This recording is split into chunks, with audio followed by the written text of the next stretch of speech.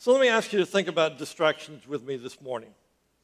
How many of you would agree with me that there are distractions in our lives each and every day?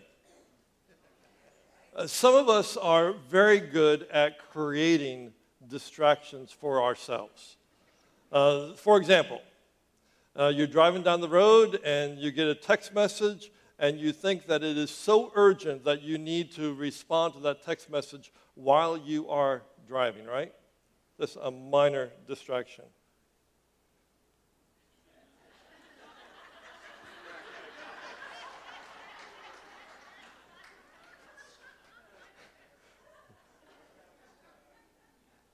Thank you very much.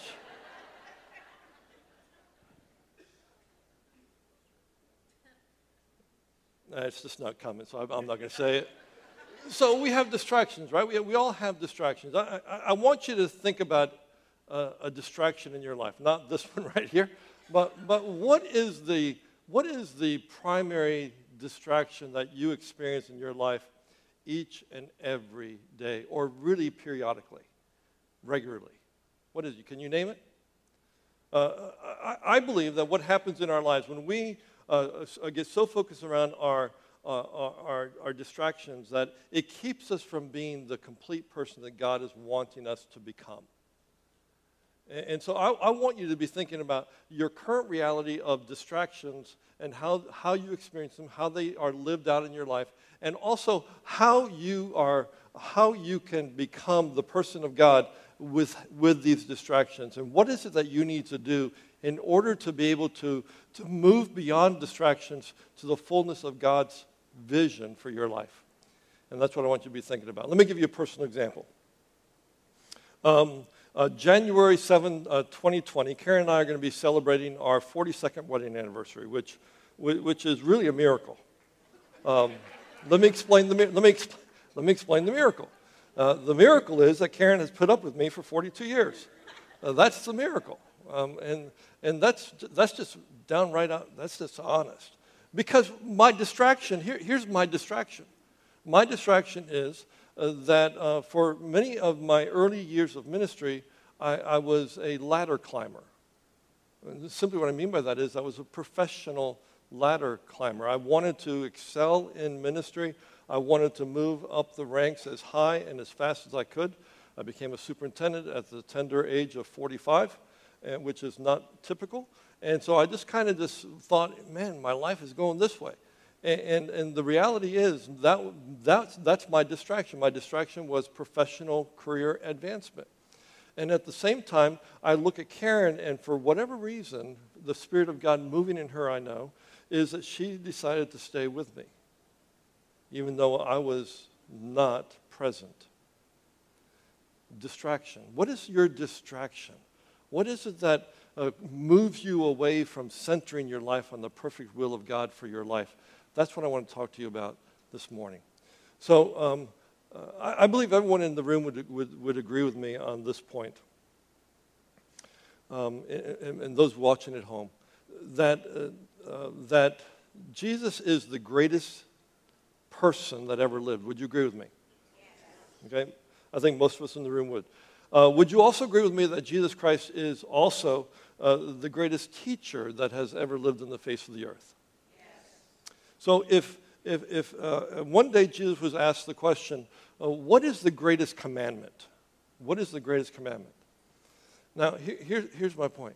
If Jesus Christ is the greatest person that's ever lived, and Jesus Christ is the greatest teacher that ever lived, doesn't it make sense that however Jesus answered the question that was asked of him, Jesus, what is the greatest question, or what is the greatest commandment, that however Jesus answered, that would be a good answer for us to follow? Would you agree with that? Yes. Okay, so let's focus on that. So I want to invite you now to take out your teaching notes. For all of our guests, those are inside your program. I really invite you to take that out this morning because I want you to fill out this notes, because if you want to move from living a life of distractions to living a life that will be fully in the presence of God, to become all that God wants you to become, then I need you to fill this out and to follow along. So here is the scripture, Matthew 22, verses 34 through 40. And I invite you to listen as the word of God is spoken. Hearing that God had silenced the Sadducees, the Pharisees got together. One of them, an expert in the law, tested him with his question. Teacher, where is the greater commandment in the law? And Jesus replied, love the Lord your God with all your heart and with all your soul and with all your mind. This is the first and the greatest commandment. And the second is like it. Love your neighbor as yourself. All the law and the prophets hang on these two commandments. My friends, this is the word of God for the people of God. So let's go back and look at verse 34 real quickly here. In verse 34, what we find here is that when the Pharisees, can you put it up? Thank you. When the Pharisees heard that he had silenced the Sadducees, they gathered together, and then one of them, a lawyer, came to him, testing him. Now, I need you to understand about Pharisees and Sadducees. And I need you to understand this phrase. What happened was that as Jesus' popularity was going up, the Pharisees and Sadducees were getting shot down by the teachings of Jesus. And so the Pharisees and Sadducees, probably the best way I can describe them in modern terms is that you have Republicans and Democrats. Okay? I know I'm treading on thin ice here.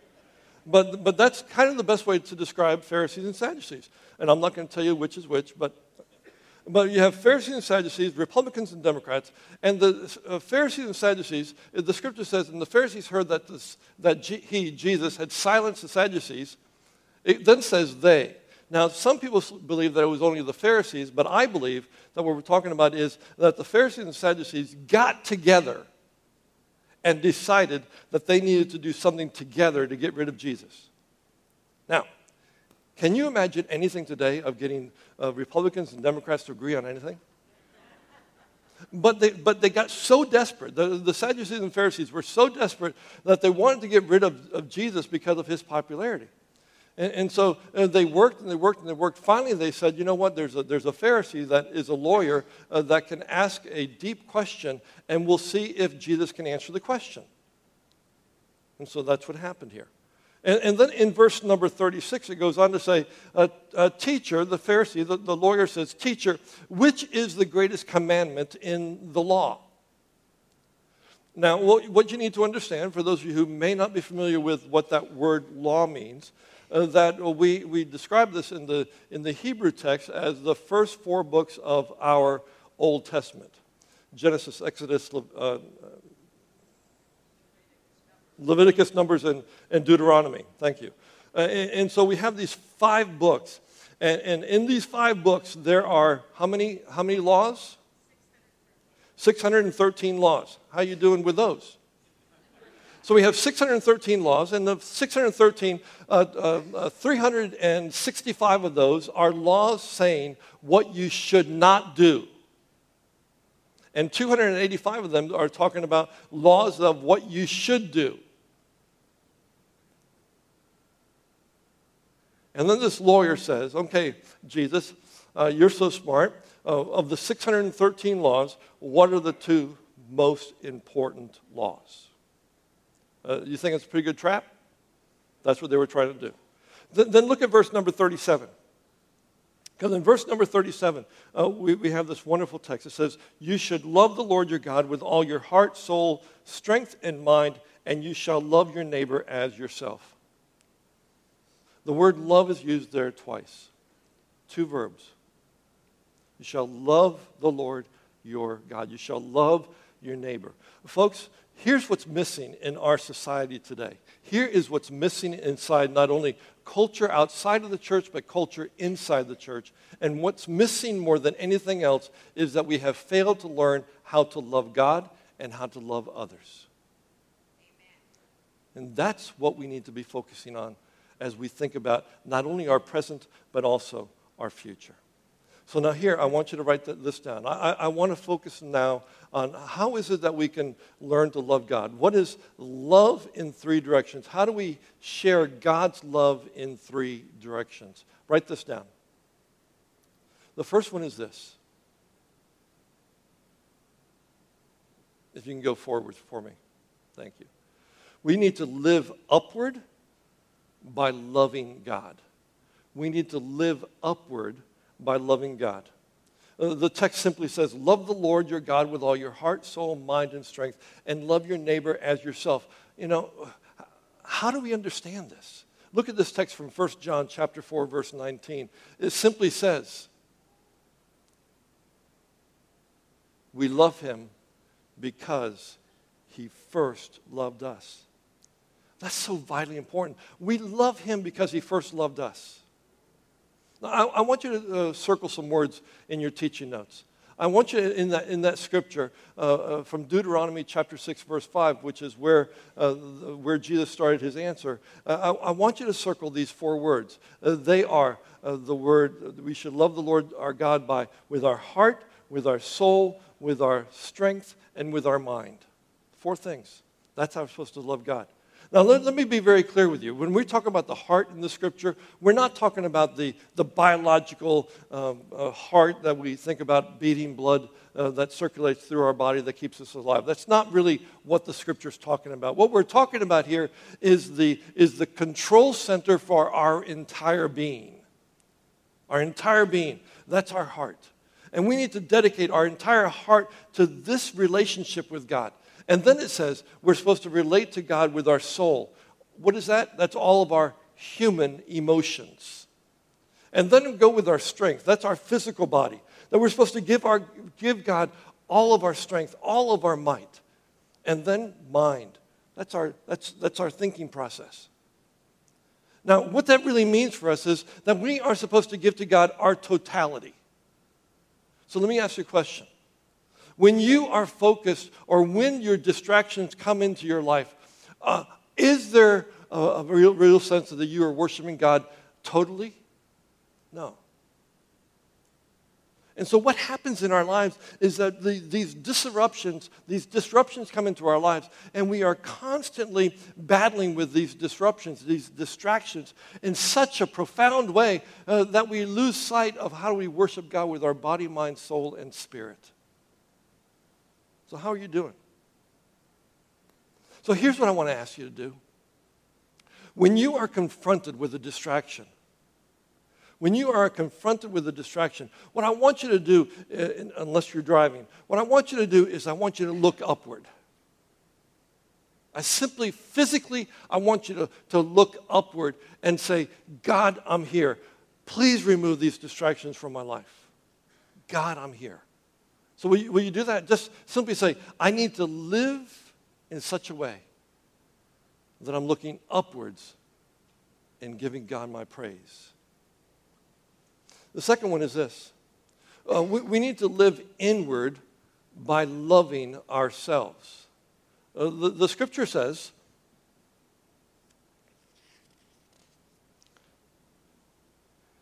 the first commandment is love God with all our heart, soul, strength, and mind. And then it says, and the second is like it, you shall love your neighbor. Well, you can't love your neighbor until what? Until you love yourself. It's absolutely impossible. So let me get you to think about this. I'll give you a line. If you want to, you can just draw a line across your page and draw a line. This is a horizontal axis that I want you to be thinking about. And then on one end of the axis, just write a letter A. And then on the other end of the axis, write self-hate on the other end. And then we have all of the emotions and all of our character is everything between arrogance and self-hatred, self-loathing. Everything is there. Now, here's the key. The key is that what God wants to do is that somewhere here in the middle, you can draw a circle. And in that circle, you can just simply write that this is where you are perfectly created in the image of God. Let me see. Can I have the iPad? Let me see if I can draw this for you, the first 2 points here, very quickly on this iPad. You might want to turn your page over on the back side.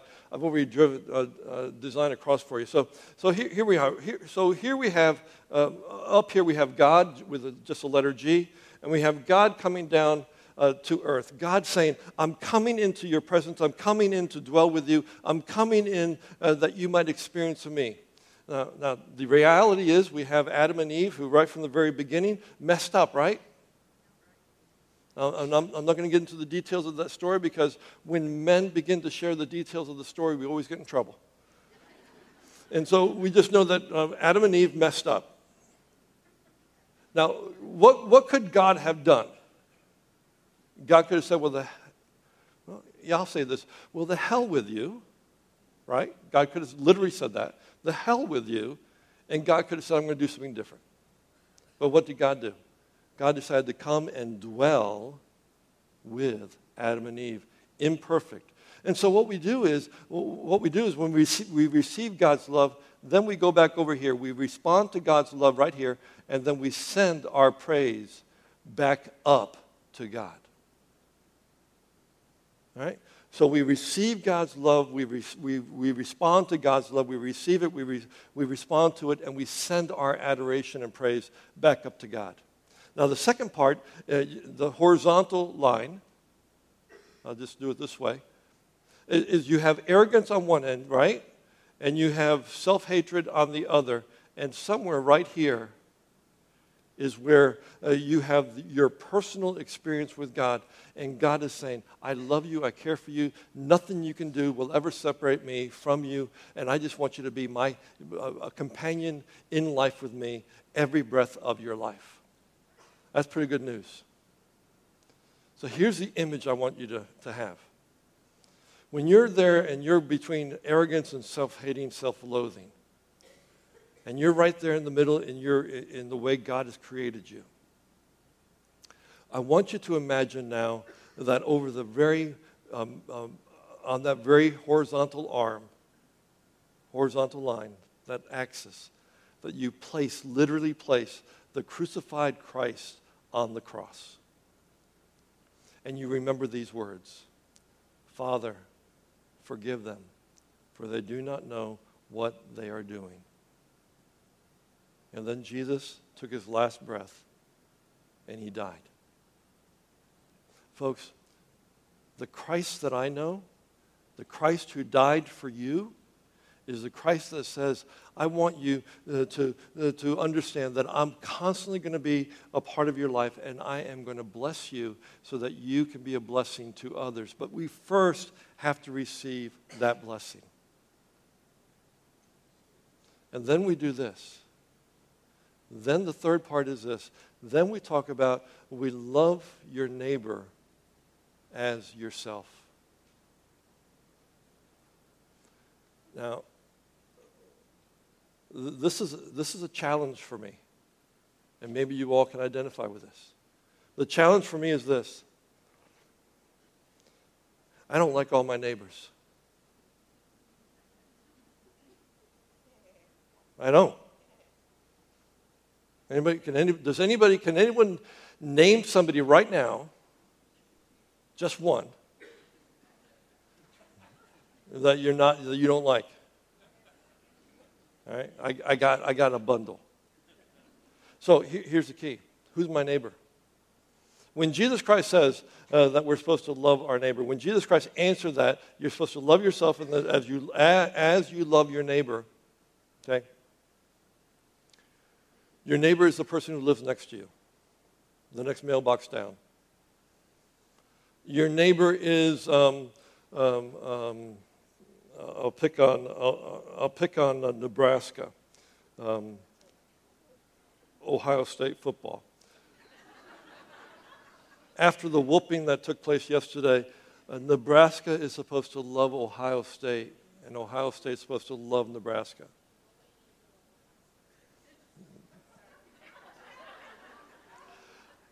How about this one? We're supposed to love our neighbor who is of a different ethnic origin.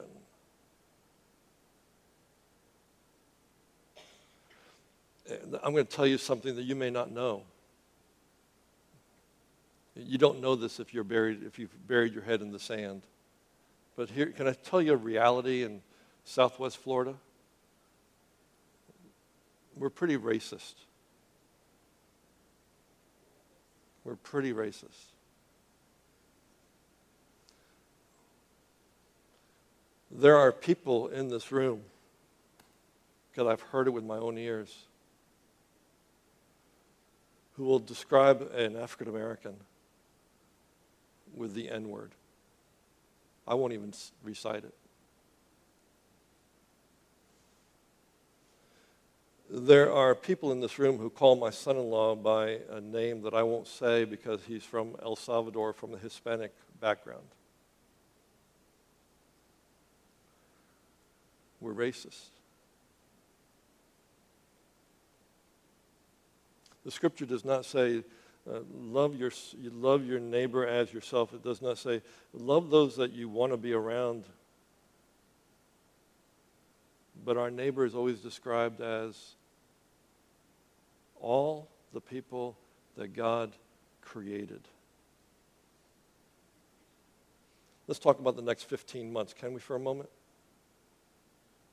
The next 15 months, it's already started, but the next 15 months is going to be some of the most divisive period of time in the history of our nation. It's already started. And I'll go back to my Democrats and my Republicans.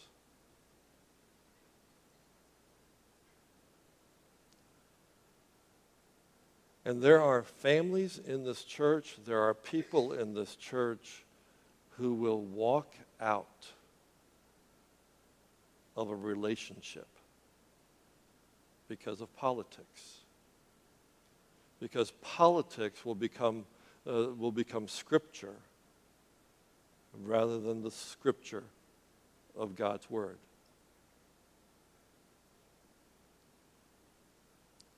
Who's your neighbor? Who is it that you need to have new eyes, fresh eyes, the eyes of God, that if you have received God's blessing and you have returned God's blessing and you have sat here and you've experienced the blessing of God from either being arrogant or being self-hated, somewhere in between, you find yourself and God has a desire to minister into your life. And then God says, I want you to minister to those in our community, those who are our neighbor.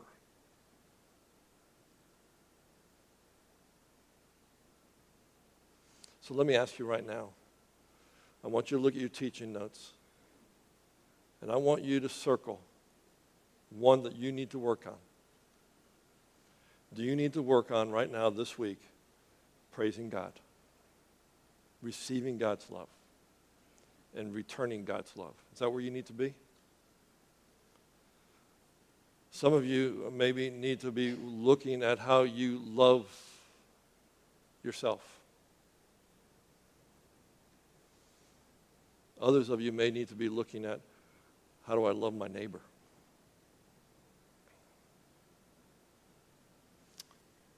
When we think about how to live in three directions, upward, inward, and outward, God will change us. God will transform us. So you have a choice to make. You can walk out of here and forget everything that took place in the last hour and go back to the same way you lived your life before. Or you can claim that God has a plan and a purpose for your life and that there are things that you and we need to work on. And that's our choice. Let's pray. God, again, we give you thanks for Reverend James Maxfield. We give you thanks for Ron Pierce and family and those 156 who chartered our church. God, you used them in a mighty and powerful way. And here we sit today. So now we pray that we'll take our legacy and that we might find ways of praising you, of receiving your grace, and living as people of grace in our world. Amen.